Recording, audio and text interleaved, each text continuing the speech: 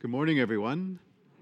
Friends, our first reading comes from the prophet Isaiah, and he writes in short that God is the hope of his people and those crushed by misfortunes of any kind. And in Isaiah's time, that was a lot.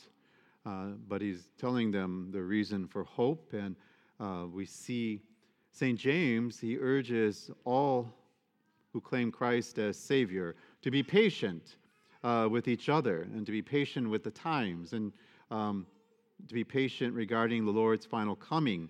James is talking about the second coming of Jesus in this passage we heard. He urges the kind of patience and hope. He likens them to farmers who are awaiting their harvest, and some of them with anxiety, but not with fear. And he goes on to say, which all the prophets of old have spoken and have been waiting for the promises to be filled, and that would be in Jesus Christ is when we would see this fulfillment. And my friends, Isaiah uses this image of the desert made fruitful by rain to example the confident hope God would restore his people that had been crushed by so many things and misfortunes. Their most difficult challenges will be relieved when God sends salvation to his people. As Christians, we understand this as Jesus Christ. St. James then urges, be patient and steep yourselves in hope in waiting for the complete fulfillment of God's plan, much in the same way the prophets of old had done for the people. They waited and they kept hope that the promises made by God would be fulfilled. John the Baptizer's image of the Messiah was held as many of the people of his time did. They had a different idea. They thought the Messiah would be like a king, a warrior. He would be a judge who executes a fiery judgment on people. And as we know from the scriptures, Jesus did not quite fit that image that they held. And John, in his circumstance, begins to have doubts. And the one thing I noticed about the scriptures regarding John the Baptizer is that even though he had these doubts, and we heard about it today, Jesus did not fault him for it. Instead, he speaks words of gentleness and kindness towards him. So that has a great revelation for us when we move into that area of doubt. We see how Jesus responds to his cousin, and how much more will he respond to us who are his people. Jesus dispels John's doubts by showing that he was doing precisely the things that the prophets of old had predicted for the Messianic times. All of them had said the same thing. We heard from Isaiah what would happen. So, my friends, I reflected on John the Baptizer, and although I joke sometimes, and not in disrespect to him, but often you've heard me say, I hope when I go to heaven that it's not John the Baptizer who is going to open the door for me, because he tended to be kind of cranky here on earth. Probably not so in heaven, I suspect. But these words of Jesus, that John was the last and greatest in a long line of prophets who have prepared for the coming of the Messiah, I reflected on this, and I saw the courageousness of this man in the face of so many things, and the selflessness that he had, despite any doubts, as we surmise from this gospel read today. And John had, like prophets before him, kept the hopes of his people alive by his faithfulness to God. And my friends, if you look up, now those who are sitting in the far back, you'll see the first image of one of the first prophets, Abraham, our father in faith. And when you look up, and you'll see Abraham appears to be looking into the sky, and he's looking into the sky because it's scripture. God told him, look up into the heavens and see the stars. See their numbers, how many. And your heritage will be even more than that. And then the next image is of the prophet Moses. That one's easy for you because you see he's holding tablets. So you know that's Moses, that's the Ten Commandments. He too brought the word of God in the time, in the way that was needed. And then the next prophet, Elijah. And Elijah really had a bad year. And when he asked God to help him, God sends a raven to feed him. And I thought, oh, okay, that's one way to get help.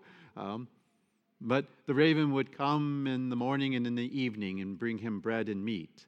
And that's why when you look up and what's that bird? That's the raven. And then the final one that Jesus speaks of, the prophet, the great one, John the Baptizer. And in this image, you see he's pointing, and he's in the river. If you can't see, he's in the river because he was the baptizer. But he's also pointing because it was his mission to point out the Lamb of God when he arrived. When the Messiah came, he was to point him out, and he did. There is the Lamb of God. I know when you first look, it looks like he's shaking his finger at us. You brood of vipers. Remember from last week? But that is not the image that we should see when we see it, rather that he points out. And like the prophets before him, he kept the hope and he brought the word of God that was necessary in its time, and his was of repentance. And to him, Jesus says, among those born of women, there is none greater than this John. Jesus said John was no reed swaying in the wind. Do you know what Jesus meant by that? He meant that John does not bend to the whims of people. He did not care what society had to say. He did not care what the Pharisees and scribes, the religious authorities of his time, had to say. He did not care. What he cared about was that God's word was being delivered unpolluted and not watered down. He was not easily influenced, if he was at all, by prevailing trends or opinions. He was a man of great principle, of faithfulness to God. John devoted himself totally to the mission that was given to him by God, and this becomes important. His mission was to prepare the way for the Messiah. As a prophet, he lived a lifestyle of great personal integrity, and because of this, the way he lived and how they saw it, it led great authority and, if you will, credence to his words. He walked the talk, as we used to say. No wonder so many people flocked to him. Crowds were flocking to him. And then, my friends, as the scriptures tell us, when John's task was done, he moved aside and made way for the Messiah, who happened to be his cousin. That took great humility and greatness. But then came the time when John was no longer out in the wilderness, in the deserts, or in the water, but he was in captivity in a cell that was dark and cold, and he awaited his fate. He knew the executioner was coming. There he would be troubled by doubts. He wondered about Jesus, his cousin. Is he the one? So he sends two of his followers to find out. And the answer comes back, tell John, the blind see, the deaf hear, the lame walk, the dead are raised, and the poor have the good news proclaimed to them. In other words, Jesus was telling John to look at the evidence and draw the conclusion for yourself, John. The very things Isaiah talked about in the first reading was happening. And in the Greek, they don't use the. It was just blind see, deaf hear, lame walk, good news proclaimed. It had a different meaning about it, a broader sense. John, as we know, expected other things from the Messiah because this was the way they thought about things back in his time. And this is why he sends messengers to Jesus. And John just responds. He doesn't condemn him. He responds in gentleness with John the Baptizer. Jesus sends to John also is that the power of Christ's coming is not found in the fury of a battle, but in the changes within the human heart and then in their lives. It is that interchange that Jesus came to bring about in the human soul, and is absolutely a necessary condition for any abiding change in this world. John came to understand that the Messiah he awaited did indeed come to do battle, but not with the Roman Empire, but with the power of sin. Not in the plains of the Palestine deserts, but in the human heart. Not once, not just then, but for all generations to come. However, being reminded of the actions and words done, I believe John then has the confidence and hope that was needed. What did he need it for? For many things, but he needed it because the executioner was coming to behead him. And John gives him comfort. Jesus gives John comfort then by those words. Now he could face the executioner. His life was not in vain. But knowing his situation, Jesus sends something even more personal. Blessed is the one who takes no offense at me. In other words, blessed is the one who does not lose faith in me. We all have our struggles, and life can be very difficult at times. We do our best with things, and sometimes they just don't work out as we'd hoped. And my friends, one can do their best, but sometimes things still go wrong. John the Baptizer, he's in a prison cell, and they're going to execute him. I think we could understand how we would feel let down by the world, or we can feel let down by God, maybe even in that moment. We may doubt his love for us, and some will even have doubt that he even exists. And it's at times like those we need to hear those words from the gospel. Blessed is the one who does not lose faith in me, even in the midst of your struggles.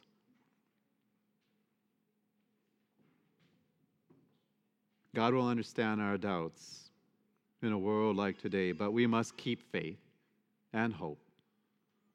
This is why we too need to hear those words of Jesus spoken to his cousin. Blessed is the one who does not lose faith in me. Draw inspiration from John, who is a wonderful example, but know that our real hope lies in Jesus Christ. He is the one who gives meaning to all things in all times. Blessed are we if we do not lose faith in Jesus. So, my friends, looking at the scriptures, and John led a life of faith, and you could see it by what he did. So let our words and deeds be concrete examples and evidence that Jesus Christ is Lord and Savior. And in fact, the kingdom of God is upon us. For if we do, as his disciples, this type of witness will cause a reversal of the way things are, perhaps, today. May our Advent prayer be that all people will accept Jesus Christ as Savior, and through a conversion of thought and heart and mind, many, if not all, will open their lives to God and to receive his Son, who is our Messiah. My friends, now what I'm about to tell you is not an official church teaching, but rather your pastor. Through prayer, and I've engaged those theologians that I personally like, meaning those who study the scriptures with me. My friends, one of the things about this particular gospel is what Jesus says. Of women, no one greater than John, and yet there are others who are greater in the kingdom. This is what I'm paraphrasing, and I thought, what does that mean?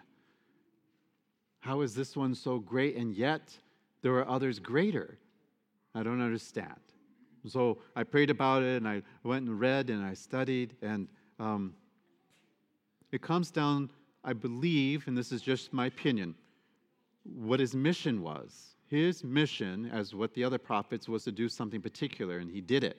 His mission was to point out the Messiah when he came and to announce the breaking in and upon the earth of the kingdom. And he did this, and he did this exemplary. This is what he was supposed to do.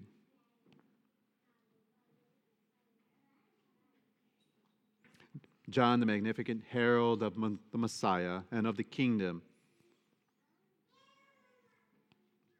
he didn't live to see the cross. John did not live long enough to experience the full range of Christ as Messiah and Lord and Savior. He did not live long enough to perhaps have his way of understanding the Messiah changed completely. Remember, he had those doubts. Are you the one or is someone else coming? John didn't get to see how the Messiah would actually come in and wage battle with gentleness and love and forgiveness. He did not live long enough to understand the depths of the love of God in this Jesus of Nazareth and to see that love poured out. Look behind me on the cross of a man who poured out tears and blood and water for you. John did not see this. He did not live long enough to see the glory of Christ's resurrection on that first Easter Sunday and to experience the power of the resurrection for making all things possible that seem impossible. This was not John's destiny. You who are baptized and are disciples of Jesus Christ, however, it is yours. You live in this time. You understand it. John's mission was to point out the Messiah. Your mission is to populate the kingdom. That is yours to do. When Jesus says, I assure you, history has not known any man born of a woman greater than John the Baptizer, yet the least born into the kingdom of God is greater than he. This must be what Jesus must be talking about. Your role now. This is your role. John did his. Now you must do yours. For 8 years, as your pastor, I've been, if you will, harping on holiness. You got to walk in holiness. You got to be, and the way I went about doing it, Michelle's here, she knows, I've talked with her before. I came to this understanding, Father Mark is slow sometimes. Ignorant, perhaps even.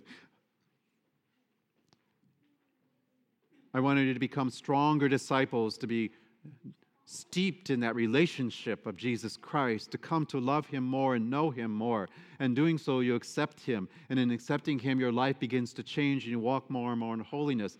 But I wanted you to walk that way in the way that a bishop and a priest does. And it's different. Not better, it's just different. You're not called to do that. Maybe you. Consecrated men and women, nuns and monks. But for you, it's different. Ta-da, I finally got it. So now I'm looking for those ways because that's what I'm supposed to do. So the rescue project is another method of evangelization in a different way. And it helps priests and bishops, yes, but it'll help RCIA, which is now known as OCIA, and we'll talk about that later. And the sacraments, I mean, it's a way of evangelizing in a new way that will deepen your hearts, that will draw you closer. You need to know who Jesus is. What did he say? What did he do? What does he want? What is your mission? And then go forth in doing that. And then you will walk in that holiness. So, yeah, Father Mark, he learns. Sometimes it takes time. So it is my prayer, my hope that all of you, unless you engage the rescue project, you will not benefit from it. You've got to engage in it. And when we were in Detroit and I was there, I was around people who had the love of Jesus Christ within their heart and exude it. It was just like, oh my goodness. Just being around, oh, come on, just rub me a little bit. I want that for you. I want that for you. Is that not why you're here? Is that not why the church is here? To do this, we will change your hearts and your lives, and you will go out and do what the apostles and the disciples did. Change others, and then the world will change. And then Christ will come. Then he will come. And the wait will be over. I went back last week because I know he'll change everything. But until then, we walk in hope and faith, drawing closer to him. This is what you're supposed to do. John did his mission, now you have to do yours.